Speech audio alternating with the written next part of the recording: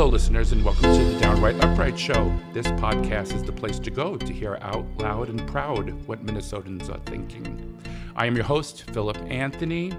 I'm so excited that you have chosen to join us today, and I hope you are all fantabulous. On each podcast, I will first be introducing our guest, sharing a short bio of their lives and careers, and ending with their personal opinions of the current events that influence all of our daily lives as Minnesotans and as Americans. My special guest on today's podcast is Sue Ann Rawlins, an English as a second language teacher, a podcaster whose current podcast is called A Toast to Work, and who also had a podcast originally called Twitter Travels for Pete, on which I was one of her guests, actually. And of course, she's an author who wrote the book Traveling the Trail for Pete, Finding Belonging in a Political Campaign. And I just want to read a little bio about Sue before we begin questions. So, Sue Ann Rawlins loves meeting new people. As an ESL teacher, she met hundreds of students from all over the world with social energy to spare. She also met many people online and formed friendships, often traveling to meet them in person, until the 2020 Democratic presidential primary. This hobby did not include meeting people working on a political campaign, but when she heard Mayor Pete Buttigieg speak about immigration issues from a community perspective, something near and dear to her heart, she was sold. She decided to do all she could to help this remarkable once-in-a-generation candidate win nomination. After getting her feet wet with Minnesota for Pete, being a podcast host was also fun. She continued doing episodes even after the campaign ended, first with a series of Pete Rules of the Road and then a series on transportation issues once Pete became the Secretary of Transportation. All 28 episodes of the Twitter Travels for Pete podcast are still live and can be found on various platforms. And we can do the link later at the end of the show. I'll give the listeners the link. And Sue Ann continues to support the issues advocated by Pete in the campaign through the Win the Era Action Fund. She has a home with her Team Pete community, especially on Twitter, and she travels to meet those kindred spirits in person. Sue Ann lives in Minneapolis with her husband, adult son, and dog Jojo. Okay, so welcome, Sue Ann. How are you today? Thank you, Philip. I'm great. Thank you so much for coming today. We'd like to start with our first question. I'm very fascinated by your life because you actually went down the same avenues I did early in life, so I'd like to go into that. So we both were ESL teachers. I know. English as a second language, for those out there who don't know what that acronym stands for. But you, however, did it much longer than me. Right. I just retired after 21 years. And by just retired means last week.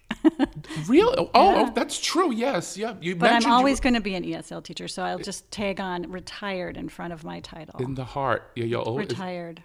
Yeah. Mm-hmm. How does it feel, by the way, to be retired? Well, I'll know in September when I don't go back to school, because right now it's kind of similar when I'm done for the summer. Yeah. Right. But when I see the school buses, I'm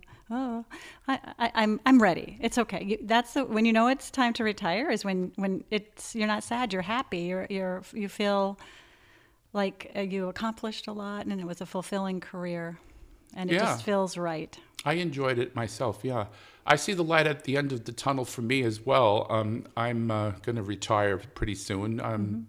I see it. I love my job, but I'm getting up there, so I kind of want to enjoy traveling and doing the things that you do when you get older. Mm-hmm. Anyway, so how long were you an ESL instructor? 21 years, and it was my midlife career change. I was home with kids, and I found out about it through an acquaintance that I didn't even know it was a career.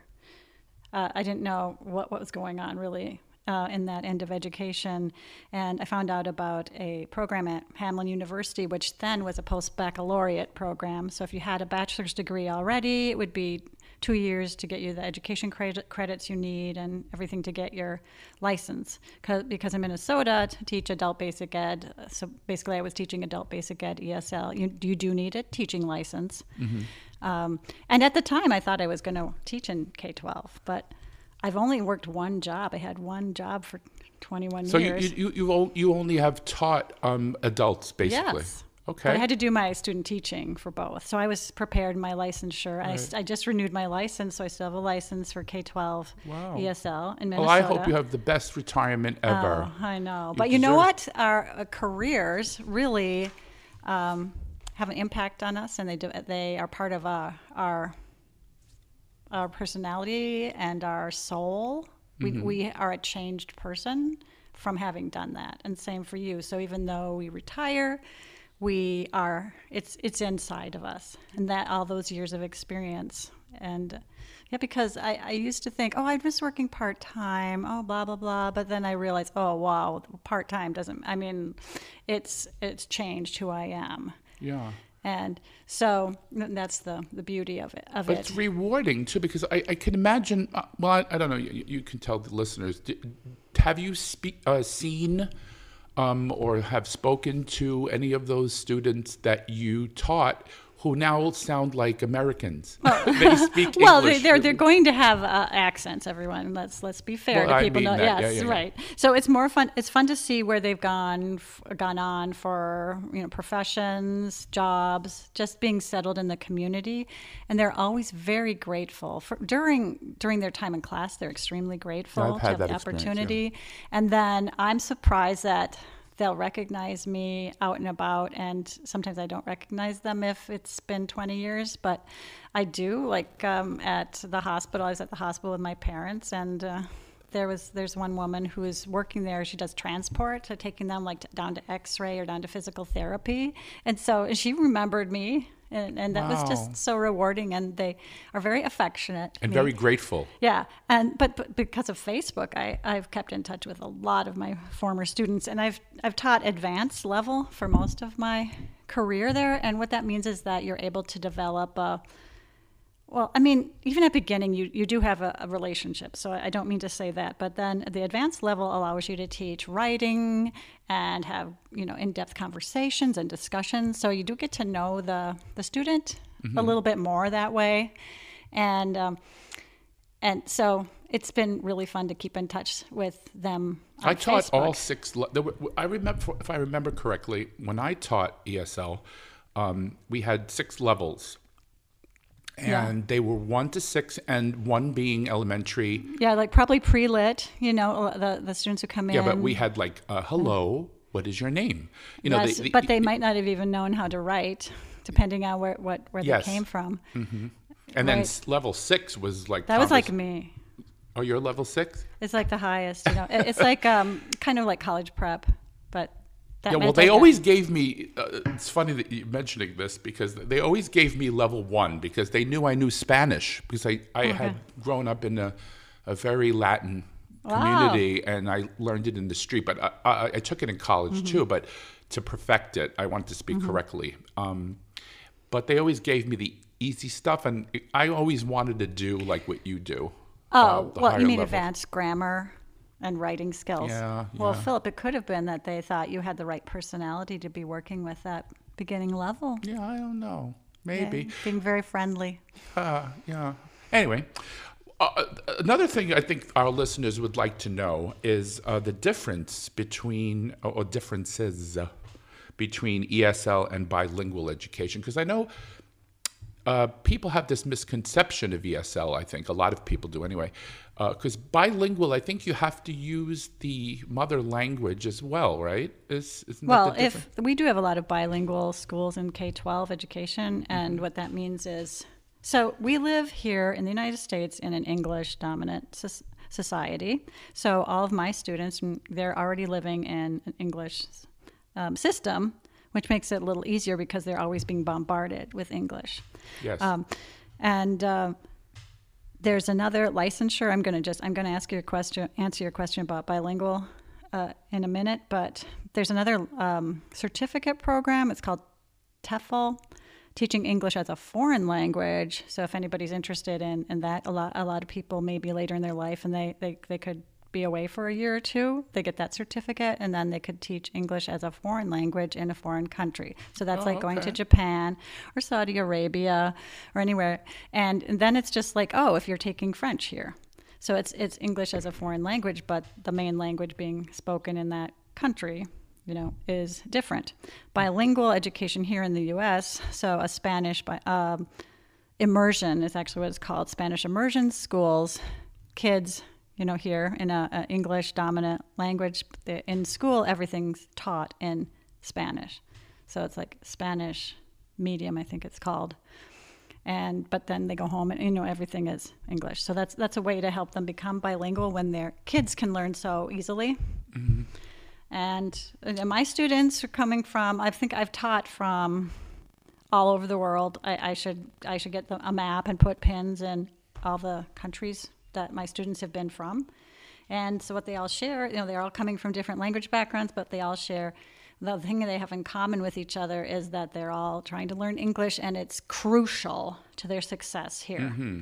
Yes, I did mostly, it was New York in the 80s when I did it. But they're so grateful because they need it. I mean, and then at the higher level, they want to advance enough so that they can still work in their profession, right? Mm-hmm. So they want to be able to get a professional job. So even though, they sound they're doing pretty well, but to get up to that professional level is harder. So no matter, where they're coming from, they know that they need it.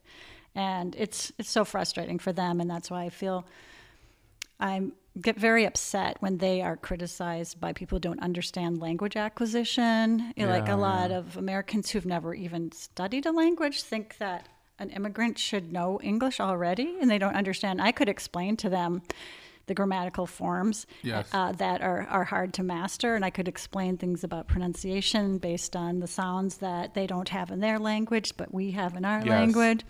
And it's just so cruel. It's so cruel. It is horrible because... We'll just speak English. Okay, why don't you go and learn Spanish or Chinese or Vietnamese? Well, see, Europeans, it's very common for them to speak 2-3 languages because so their close. countries are so, attached. So it's the isolationism that...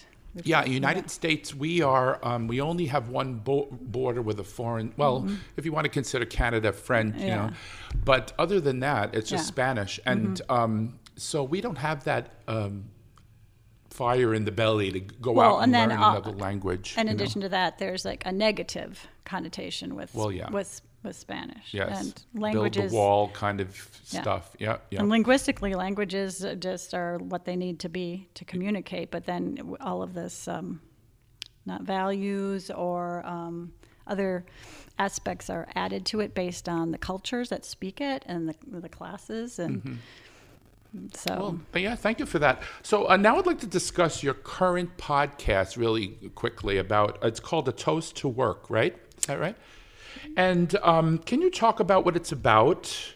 And I was a guest on that podcast. That was so fun. A lot of fun. Yes. Can you tell a listener? A toast as into not putting toast in the toaster, but you can see on my little album cover, it's 2 champagne glasses, like making a toast to work, a celebration of joy in the workplace. So it's conversations with amazing people in unusual jobs. How can our listeners it's on all the platforms. If they just want to search A Toast to Work, it should come up. Oh, really? It's on Spotify and iTunes and Google Play. So it's everywhere. And I had the idea because in January I was revving up to retire, and you have to do all these things, for, the forms that you need to fill out to retire and to get your pension. Mm-hmm. And I was thinking, with COVID, I don't know if I'm going to be having a big party. I was starting to feel sorry for myself.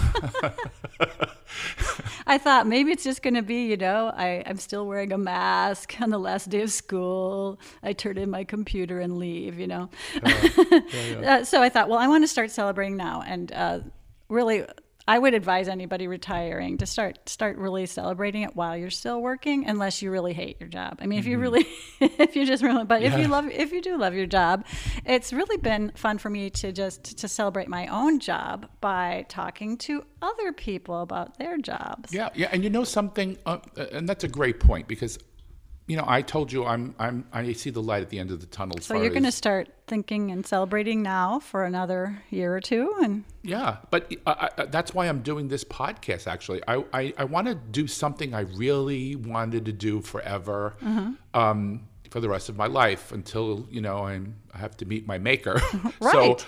Because I don't, my job other job is very challenging. It's very on my body and my time and all that. So this is something I want to do, but I think people should be listening and to podcasts, because a lot of them. I mean, I listen to them all the time. There's one about cooking I love. There's probably yours too is many. Fabulous, by the way. Well, I find that ordinary people, right? Everyday people are so interesting. I just love it. And so I just thought, okay, I know people who have unusual jobs. So sorry to anybody who's working in an office or at your home office. So I know you're doing really important things that probably are interesting, but I tried to choose things that were not set in a traditional office kind of job. And which I did that as well. Well, I didn't ask you about that. You didn't. No.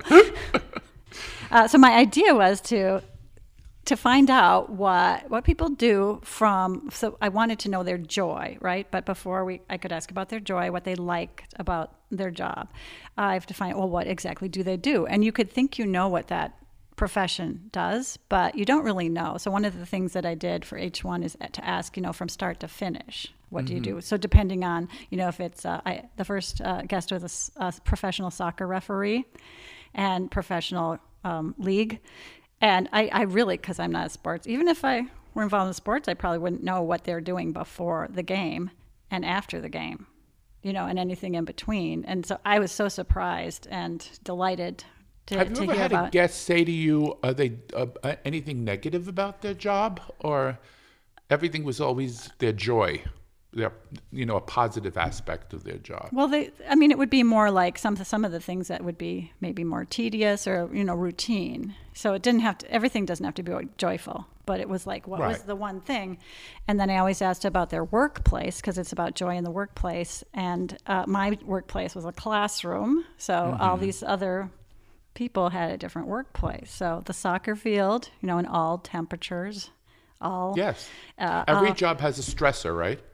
But, then you have the perfect days. But just the fact that just so different, right? Being outside. There were some indoor settings, but mostly outdoors. And so it's compared to being in a classroom. And theater director, a lot's actually on the stage or in the theater and rehearsal rooms, and and a lot of work on your own. So construction, out on the site, meeting with people, there's just a lot of so just to think about where you work, your workplace, but also what you find joyful about it. And then my little shtick, so when I developed this, I'm an idea person. I thought, wow, what could I do? How can I tie in my job, right? So I always tried to find something I had in common with that person, what my job. So that was a tie-in, yeah, that was my challenge, that no matter what, I would find something that. So I enjoyed doing that. Tell the listeners again the name of your podcast so they can go on there. A Toast to Work. I love that. So I just finished this season, and this episode isn't out yet, but by the time this episode is out, it will be, where I was interviewed by one of my colleagues using the same set of questions I have been asking my guests. Wow. And so this is a colleague who has worked in the same job for about a little bit longer than I have. We've been, our rooms are next to each other. So it was really fun. So even though he was asking me the questions, he would chime in with his experience too. Oh, wow. And then I ended with a little bit, like 5 minutes of my students on the last day during our party, and they all introduced themselves and said their country and language. And so that wraps it up. But then I do have a season 2 that will come next year, where I want to interview some former students. So it will still be a toast to work, but it will be about what they're doing. Yeah. So I do have a student who became a phlebotomist. Oh, wow. That's the person who takes your blood. Okay. Yeah. I mean, yeah. So look forward to that. Yeah, absolutely. So when does the next season start? It will be in like January or February. Okay. All right, let's move on to a different topic. Yes. Pete Buttigieg. Yes.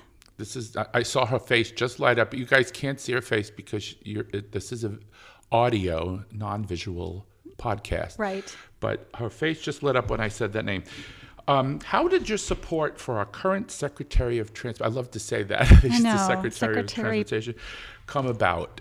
How did... So the first moment... The first moment, yeah. Everybody knows. So anyone who is not familiar with... Well, everyone, I think a lot of people know about him now that he's the Secretary of Transportation, and he's on TV all the time. So his name recognition has, gone up. Even Fox News has him on. Yes. Yeah. So... but if you haven't been part of this inner circle of Team Pete people, you might be wondering, wow, is this a cult, or why are they so crazy about him? Well, yeah, a remarkable person. As you read in my bio, but it wasn't really very clear at the time in the bio. It's not really laid out what I liked about him the very first time I heard him speak, and it is tied to my profession. During the Trump years, so anti-immigrant, as you know, and that travel ban. I mean, I had students in my class who were really afraid when he was the day after election. I'm sorry to hear that. They were really fearful after Trump was elected. So to see that, with real people, right? I mean, yeah. Oh boy. So, and the anti-immigrant sentiment that was really being almost, celebrated on the right. So it is, anyway, Pete was doing the town hall on CNN, and it was March 2019. I just caught part of it, and he was asked something about immigration, and he said, immigrants are part of our community. We have to take care of our communities. And that was like the absolute truth, and also something no other politician has ever stated it that way. Okay, and just the amount of, and coming from a mayor, of course, he realizes and knew firsthand about that is true, right? I mean, it's ridiculous to think they're in the community, right? I mean, they're already in the community, and actually, we need them. And there's people that have been living here, right, Sue Ann? I mean, for generations, and they're not. They're contributing, and we need that. Yeah, and they're paying taxes and doing all that stuff, and they're at 99.99%. It's logical, so it's illogical. A lot of the anti-immigrant rhetoric is really illogical. And they're very upstanding people, and I get upset when I hear.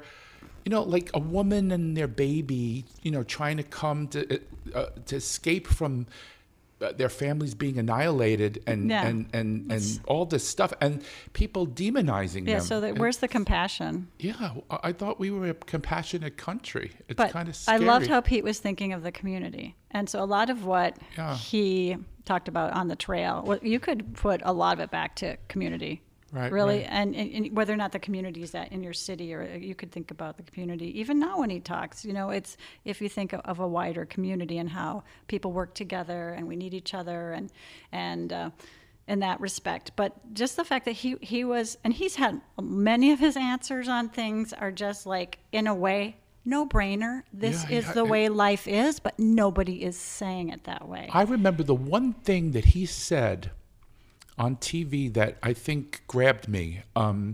He was talking about, they asked him about abortion. Mm-hmm. Did you remember that one? Yeah. I think it was Fox News, Chris Wallace. Yes. I'm not that sure. Town hall. It was. Yeah, was it? Okay, because you're really up on this. No, because it's gotten it's gone viral. It went viral. Yeah. Mm-hmm. Why do you think it's okay for a woman to be able to have an abortion later, later term abortion? And he turned around and he says, by that point, a woman would have planned the baby. She picked out the baby's clothes. Do you remember this? Yeah. oh my God, I wanted to cry when I heard this. I mean, the man is just amazing. And he said she was intending to have that baby. Something happened. Maybe the baby's going to die. Maybe the doctor says, if you have this baby, you could die. I mean, there could be a myriad of things that, which is privacy. Again, it's a privacy issue between the woman and her doctor. So why are we as a government going to tell this woman that she can't do that? You know, and what is your opinion about that? So I loved how he created the scenario that everybody could understand. I mean, he can boil down really complex. I mean, that's not complex, but morally it's complex for a discussion. Obviously, that issue is, but he can simplify it, but not in a way that's making it. It's still complex, but it's stated in simple terms. I don't know how to explain that because it's still not a simple issue. And so he made it something that people could understand. Oh yeah, picking out your baby things. Yeah, everybody's like, so then you're transported to that woman's mindset. Yes. And then on capital punishment, his great answer was like, well, maybe some of those, heinous criminals deserve to die, but nobody deserves to kill. Did you hear? Yeah. Did you hear his latest one? He's always going viral. He said something about the magic button, about the inflation. Oh yeah. Like the president doesn't have the control to push a button and say, right. especially global. Something that, and we're actually doing better than the rest of the world as far as inflation. So yeah, he's just crazy amazing to me. But and I did get to see a lot of him during the primary campaign, and actually, what most people like about him is that he can articulate things so well in a calm manner, and that people, even moderates, like it, and even Republicans, they see him as somebody who really makes sense, and he's not offensive to them because he stays calm. Yeah. But he's such a kind person. And he's not arrogant. Yeah, he's right. It's the kindness that I just, absolutely. Whatever he does, those of us who are supporters, we just want to support him in any way we can. And they, because and that's how I met you. Yes. At that event. As you know, June is Pride Month. Did you know that? Yes, I did. Yes. And I saw that you have a Pride flag out. I know. Happy Pride. Happy Pride. Would you tell our listeners what glass ceiling Pete broke for the LGBT community and why this visibility is important? Oh, it's so important, and I can only speak as an ally. Right. But I have heard a lot of my LGBTQ friends have stated it in such a way that I did not realize how important it was for them. I could only think, it must be important for them, but to see how it's really can't believe that it even happened. So first of all, when he was running as primary candidate with a husband. Oh my God, it was so funny. I'm sorry, but I always have to think of a protester, quote unquote, who said, "Mayor Pete is a man with a husband." That's sign. We kind of joke about it now, because it's like, what? Mayor Pete is a man with a husband. I'm a man with a husband. I know. It's like so it's a big they were deal. just like making this. That was their homophobic protest sign during the campaign they. But we just thought, okay, that'd be a little. Yes, that's true. That's a fact. When you see yourself, the thing is, I remember when President Obama was elected. I had friends here of all different races and creeds and everything. We're sitting and watching the election coverage and everything. And the minute I feel like I want to cry right now. When he was announced as the president of the United States, I'm not. Yeah. I see there the I got the goosebumps. Yeah. I see the oh my God, this is happening kind of thing that. I didn't think America was ready for this, and that's what I see happening with Pete. Yes. I see that people are maybe finally getting to a point where they don't care what a person is. They care what they stand for. Does that make sense? Yes. And then one of the things that he said in the past about whether or not he's married or if he's bringing a husband or a spouse to an event, that it's just like, oh, you're bringing your spouse. It's not like you're gay and you have, a husband, right? Mm-hmm. So he talked about, well, he really looks forward to the day where nobody even cares. You're just bringing your spouse, mm-hmm. right? And the same thing, like, well, who cares as he's the Secretary of Transportation? I think it's getting to the point, I don't know what, I don't want to make assumptions, especially as an ally, not really understanding that there's still a lot of homophobia out there. But I think it's kind of like he's made like his name association as Secretary Buttigieg. I think like the gay thing is like down the list for people. What do you think? Yeah, because they're getting to know him, like they're like, wow, Right. I was going to ask you because you did mention that about his visibility as a gay man, but I think being that he always talked about his religious connection, that he because he's a left-leaning Christian, and there are a lot of churches out there mm-hmm. that are very embracing to the LGBTQ plus community. That's important. I think he's grabbing some of the Christian vote as well, because the Christian left. That's the way. That's huge. The word. Yeah, the Christian left. Yeah. And because people always think when they think of religion, they think of these out there kind of people. Mm-hmm. These like And he's able to articulate parts of Christianity where like welcoming the stranger and all the things meaning that of like Christianity, the poor, helping the poor, right? So he's able to yes, absolutely to pull that together. So Pete, without question, is a role model for our community. But what is it that planted the seed in your mind to become a strident supporter of Pete Buttigieg for president? So what if you had to narrow it down to something, what would it be? Well, so the gut, right? Yeah, the gut, I guess, yeah. Smarter than anyone I've met, but also kind. Well, isn't he a member of Mensa? I don't know if he is actually. I'm sure he could be. I mean, because he seems like he's from like another planet, or let's just say higher, more highly evolved. But the thing is, if he just had that superior intellect, well, I've seen other people who have superior intellect, but the thing is they don't have, let's say the EQ, okay, emotional intelligence. Right. So he's got really high emotional intelligence, like he really understands people. Mm-hmm. He's very intuitive about people and community. And when you see him now, he can sit next to and have a chat with a trucker. He can sit next to and have a chat with, the world leaders. He's comfortable with any kind of person, and it's authentic. And I could always tell that it was authentic. Yeah. So that's the skill set of that really high intelligence, but also the emotional intelligence of how to deal with people.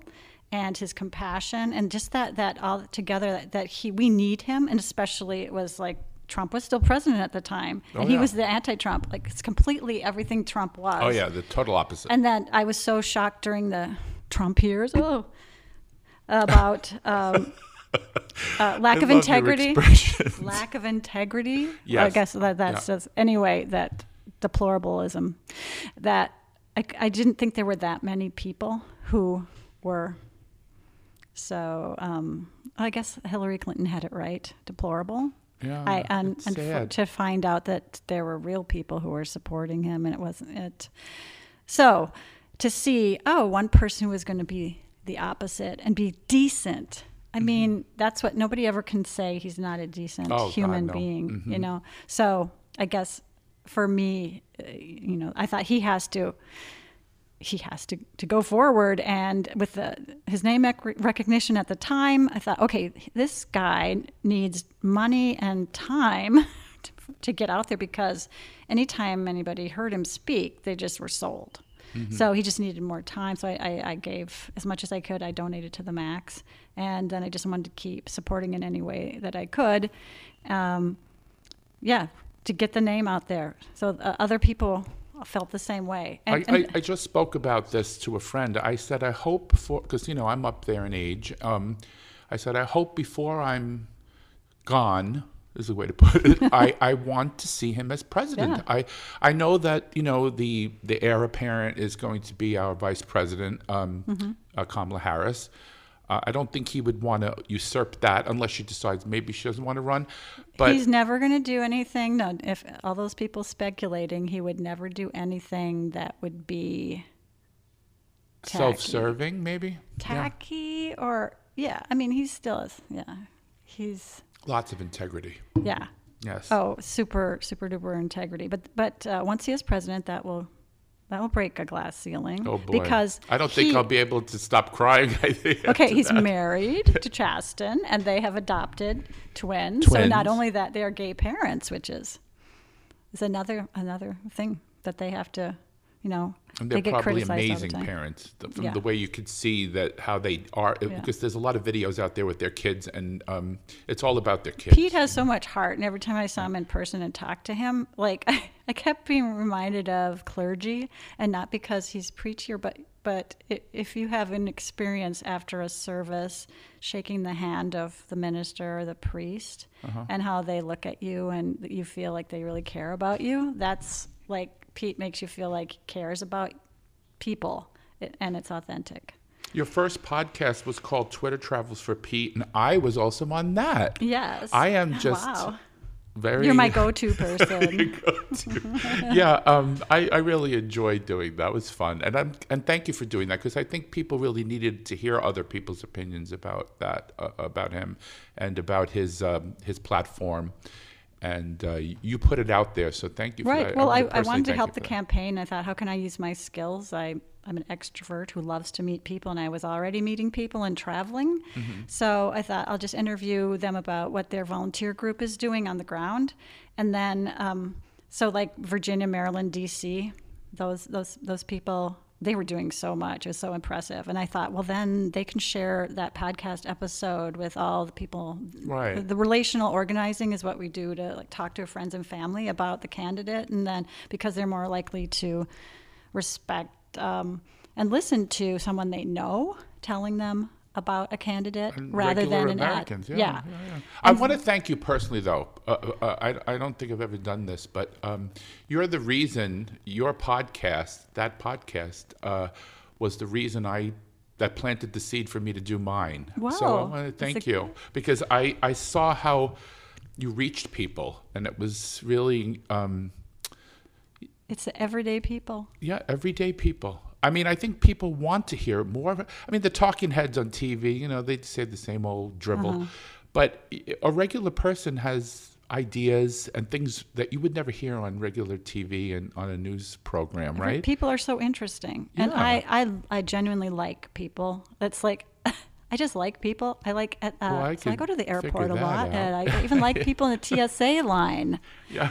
And that's Pete too. I really do think he genuinely likes people. You could see that. Yeah. I'm sure our listeners would like to know about the first time you met Pete and his husband Chasten, and this is, you can answer this question if you want to or not. Can you divulge any personal experiences you had that stick with you when you first met, or any particular? It doesn't have to be your first met. I met Pete along the rope line several times, but you only get like a minute, even though he would probably like to spend more time. But he had Sarah Lena with him, his body woman, I guess she was called. Bodyguard. Yeah, she was called the body woman, and she would take the selfies, but she kept him moving along. But he still made it seem like all of his attention was on me. So after I met him in Minneapolis at the Fine Line Cafe, that was the only time he was here during the campaign. Yeah, I remember he only came once. Yeah. Mm-hmm. And that was May 2nd, 2019. So I didn't actually get to meet him. I was still really close to this stage, and he was shaking hands just with the people at the front, and I reached my hand, made him shake hands with me. So I didn't meet him then, but other times that I did meet him, I knew that, the first time was at the Iowa State Fair, and he was in an entourage just walking through the fair, and my friend said, "Oh, go up and talk to him." I go, No, I don't want to. I mean, I'm going to have to push my way through a crowd as he's walking. You're like a scared fan. And the CNN, all these big boom microphones were, the press was walking backwards with him. And but I did. And I talked to him for less than probably 45 seconds. But the CNN, it was C-SPAN. I can find myself on the C-SPAN video of him that really? day. I gotta look for that. Yeah, so I did a screenshot of me getting my selfie with him. But what I want to say, so several times, but I knew it was only going to be like a minute that I would have to talk to him, so I planned what I was going to say in advance. And one time I wanted him to, so I was going to events, so why did I go to so many events? Well, so I can fly for free. My husband used to work for Delta, and we have the retiree flight benefit still.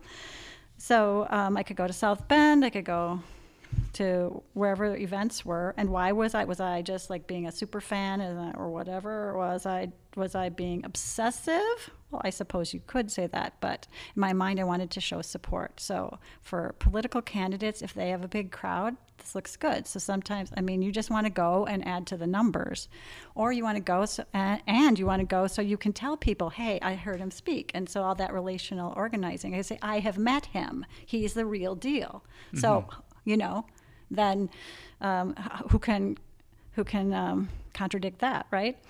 So I wanted him to sign his book, Shortest Way Home. So I thought, okay. Which is the first of two. And Trust is more. Shortest Way Home is his memoir, is his biography, basically. Right. So I thought, I'm not going to do the selfie because that's not enough time. I want to do the book, and but somebody else happened to be taking pictures of the crowd and got pictures of me, and she came up to me later and said, I got a good picture of you with Pete. But the other two times I planned what I was going to talk to him about. But it's a very it's not a satisfying conversation in any way because it's too short, and I don't know if he recognized me. These candidates, they don't have a lot of time. No, they're always being pushed to go here or there, and their handlers are like, because I saw Beto O'Rourke here in during when he was running for president, because this is before You settled? I settled for Pete. Yeah. On one candidate.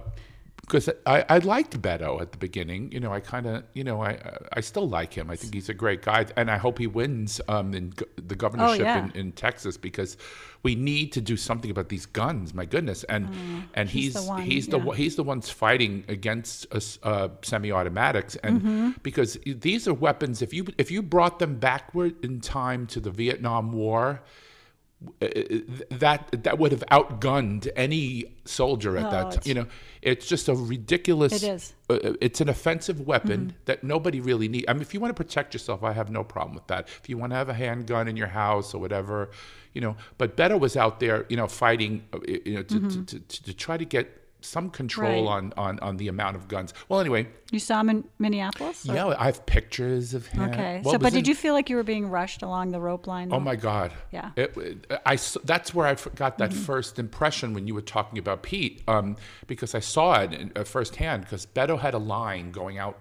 He was in Lakeville, down here in this end of the neck of the woods. That's a way to show support, is to attend. Yes. And everybody got a few seconds, and then the lady would be like, okay, next, Yeah. And he, I said, wait, the first question I asked him was, I heard you spoke Spanish, and I said, he said, por supuesto, he said. And we had a little banter in Spanish, and then he put his arm around me. He said, you want to take a picture? And I was like, yeah. He was so nice. So please text us. If anybody from Texas that hears this, please go out and vote for Beto. Gosh. Yeah, absolutely. But one of the time when I told Pete about my podcast, Twitter Travels for Pete, and I wanted to make sure he knew about it, although I knew people in the campaign knew about it, but I wanted to be able to tell him directly. And anyway, he laughed at the title because that tickled him because of the alliteration, Twitter Travels for Pete. So he just said, and then I wanted to tell him about a particular episode that was a little different than the others. A woman who had considered ending her life, but drove herself to the hospital and checked herself in instead. And she really credited the Team Pete community for helping her out and being supportive of her. And I wanted him to know that. I wanted to know that he was indirectly part of her. It's a wonderful story. So, yeah. And I don't know if he ever had a chance to listen to that episode, but I went to that event hoping to talk to him, and I knew that I would have like a minute to talk to him. So, you have to get right to the point. I know a lot of people are really shy when they, first meet somebody who's, really famous, and you'll be like, la, la, la, la, la, la, la, la, la. It's like, okay, you just need to know. Any of you, if you're in a rope line, you don't have much time, and just get right to the point. And so I was, he knew about my podcast, and that made me happy. And I hope he listened to it. Traveling secretary. Great. Yeah. And then he knew that I did the transportation series too. I know because, I'm just assuming because people close to him knew about it and the rules of the road. So, he's a busy person even during in between his, when he suspended his campaign and then it was locked down for COVID, but he was writing Trust and then he was campaigning for Biden. So I hope he's listened to at least one episode. I know I interviewed his chief of staff at South Bend, Laura O'Sullivan, and that was for my Rules of the Road series. And I hope that he listened to that because, she was working with him so closely. Like, I'm sure he'd be curious to know, like, oh, what did she say about my time as mayor? Well, we both agree, though, I'm sure, that this man has an amazing future. I mean, he's only, I think he just turned 40. Am I right? Yeah. And so, we have a president that's going to be 80.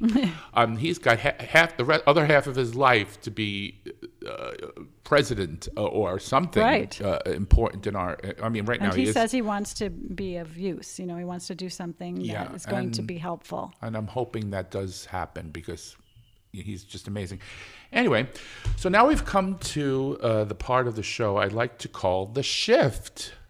I think I mentioned this to you before we started. Yes.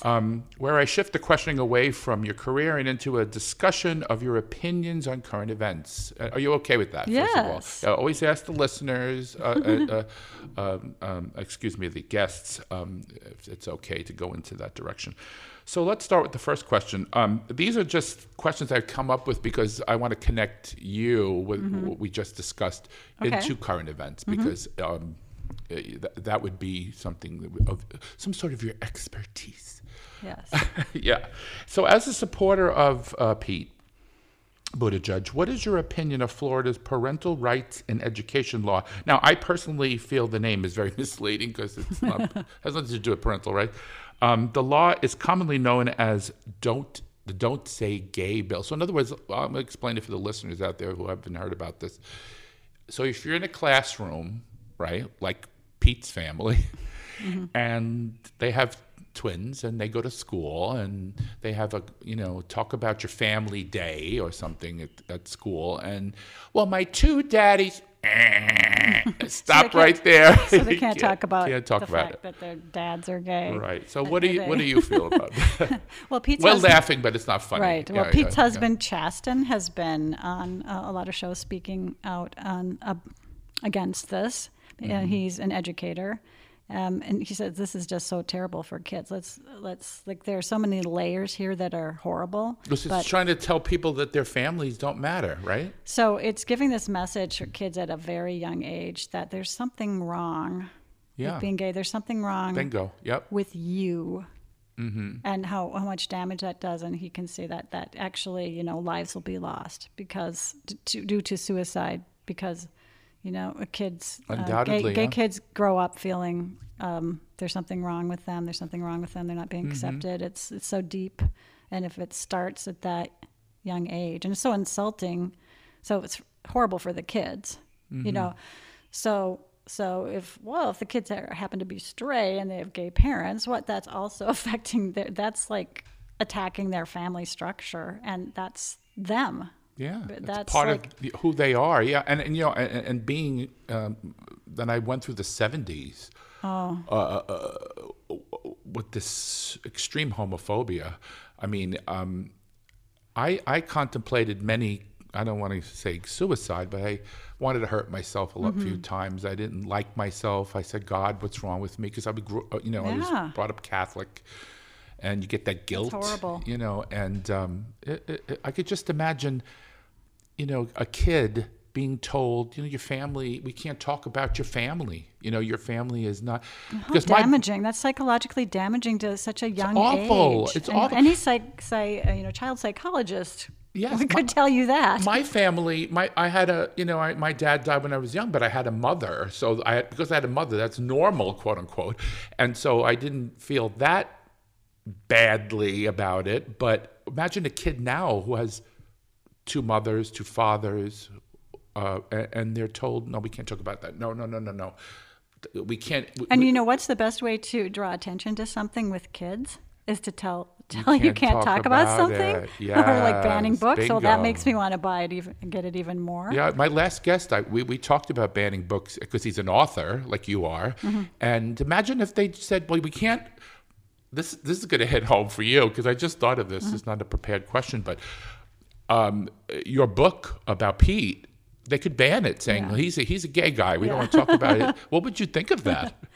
Well, I think they're so ridiculous. Some of it's just like really so anti-intellectual. Yeah. And the thing about education, though, there's a wider issue, and it's that they're trying to, as Pete said, well, they don't have any answers for the real problems, the right of how to fix things. So they're just like, showing cruelty or putting, shifting attention elsewhere. And so all these educational issues based on, social issues, I don't know. Whether or not like somebody's gay, but that's not the only one. What reproductive about the voting rights for African Americans? Right, all of that. They're preventing them from access to the ballot. What I think is actually criminal to me, terrible, if you want to know, in Houston, they had all these drop boxes during COVID, so people had more access to the ballot.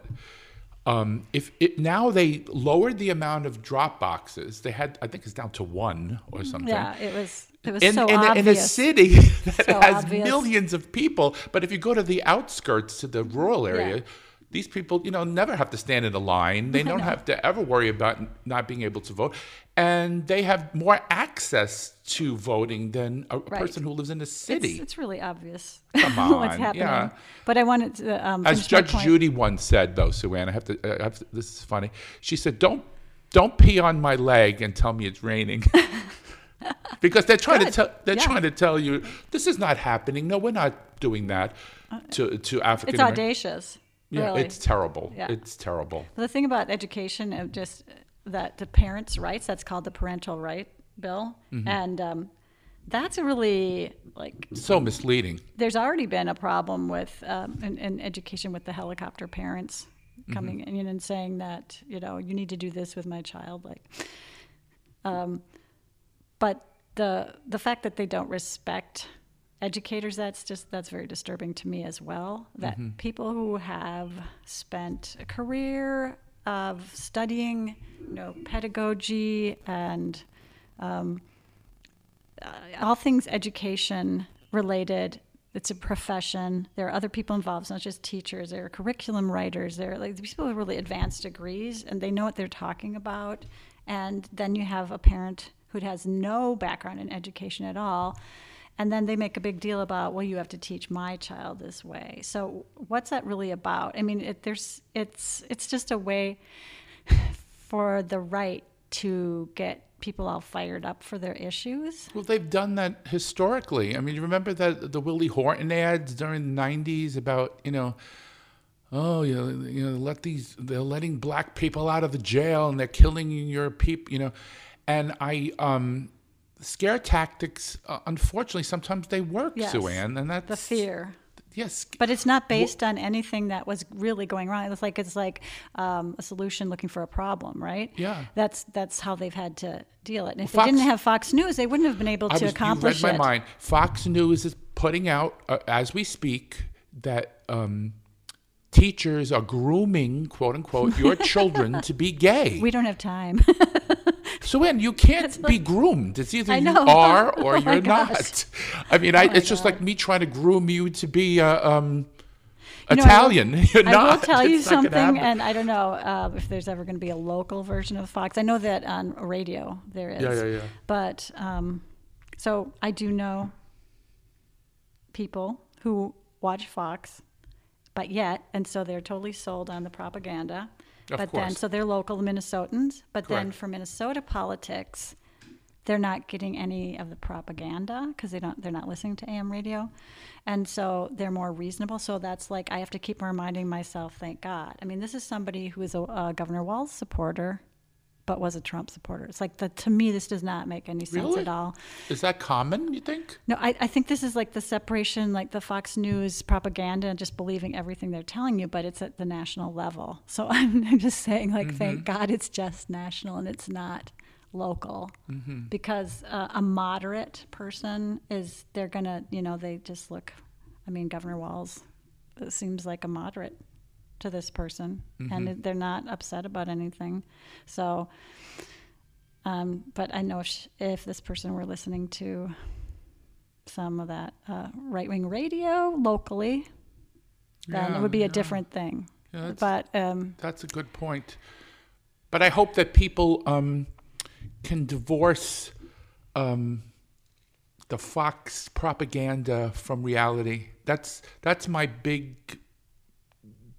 what I wrestle with in my brain is, if you watch consistent Fox, because, I watch Fox every so often, I'll admit it to you, because I like to see what the other side is thinking, but I can see right through them, though. You know what I mean? Yeah, well, some of it's insidious because they just plant, like, seeds. The thing that they've been talking about, Biden being senile or, stuttering, they've done that, like they slip it in wherever they can so that they are creating the narrative that's constant. So they kind of start or, throw it in that's really seems slightly But the benign. Grooming thing, when I heard that as a gay person. That's like a talking point that somebody's saying, hey, we need to make sure we're getting this talking point out there. Right, but It's horrible. I guess what shook me was here I am as a gay man my whole life trying to fight it because, I said when I was younger, I should say. Yeah, right. I don't want people to hate me. Yeah, of course I want not. to be loved. I want people to treat me like a human being. So I would fight it and not, go out with a guy or go out with a girl, or I would do things that were not would not jar anybody, or make anybody say ooh, And here I have Fox News saying that it's possible, because I couldn't turn straight. You tried. I tried. Yeah. But now they're trying to sell these people saying that your children could be groomed to turn gay by being taught that in school, just being taught about it in school. Isn't that sickening to you? I mean, I don't get They don't really understand. Oh my obviously. goodness! And they might not understand what groomed means either. Well, that's what groomed means, isn't it? When I groom somebody to be something, you're trying to get them to do it, kind of thing. I don't know. Anyway, as a woman, let's go to a different subject now. As a woman, this is something I think I know what you're going to say. What is your opinion about the leaked Supreme Court opinion that will overturn, they're saying will overturn Roe v. Wade? Now, you're a woman. Now, pretend that you are of childbearing. That stage of my life is over. And I don't know what kind of decision I would make personally. So do you have nieces and nephews or children that are young? But as a woman, it's like, really somebody's going to just tell me like that it's illegal. But I probably wouldn't want to do it anyway. But the point is, I think of it from a societal, wider, like stepping back. I feel that women are going to choose abortion, or they're gonna choose the coat hanger or whatever. Oh my goodness! I remember that too. I mean, we do have statistics to show I think that was helpful when Roe v. Wade was passed, to show that. So wealthy women, they can go and get a safe abortion. They'll get it somewhere. anyway, right? So if you care about, every person here in the United States, so I mean, there were statistics to show, mortality and injury. Well, that's why that. Yeah. So that's primarily why I'm pro-choice, because I feel it's going to happen, and it needs to be safe and controlled and absolutely and legal. Absolutely. But don't you, the original decision, Roe v. Wade, by the Supreme Court, you know why they decided the way they did? Because it was a privacy issue. They so said, now it's not privacy Now anymore. it's not privacy anymore? Now all of a sudden the government can come in and tell you, isn't that a slippery slope? Now now they're telling you can't do this. Next thing they'll tell you can't do that, or you can't do this. Or Right. And do we want that? Do we want the government, for example, to say to me, Philip, you can't be married to a man. That's not right. I don't think that you should be married to a man because society is going to be adversely affected by that. I mean, whatever that means. But yet they don't want anybody to on the right to interfere with their privacy issues of being business owners. What about having a gun? Yeah. I mean, it's really you can. That's my issue. That's a privacy issue. That's my gun. But you can't. Right. You got to. I have a privacy issue with your gun. Yeah. Anyway. But I mean, it's really pretty scary because usually it's settled law is not brought up again. So that's what's really especially disturbing. Are there any laws you would, speaking of guns, that you would like to see passed to protect little children? Because if we can't protect little children in this country, what? I don't know why a semi-automatic or the AR-15 type rifle, I don't understand why that should be allowed in any way. I don't see a purpose for that. Me neither. Because the survival rate weapon. and the survival rate is really low if you get hit with one of those. I mean, how can they patch you up? I mean, that's why. Did you hear? This is. I can't. I have no words really. They said that gun when he shot those children, they needed DNA to identify them. Yeah.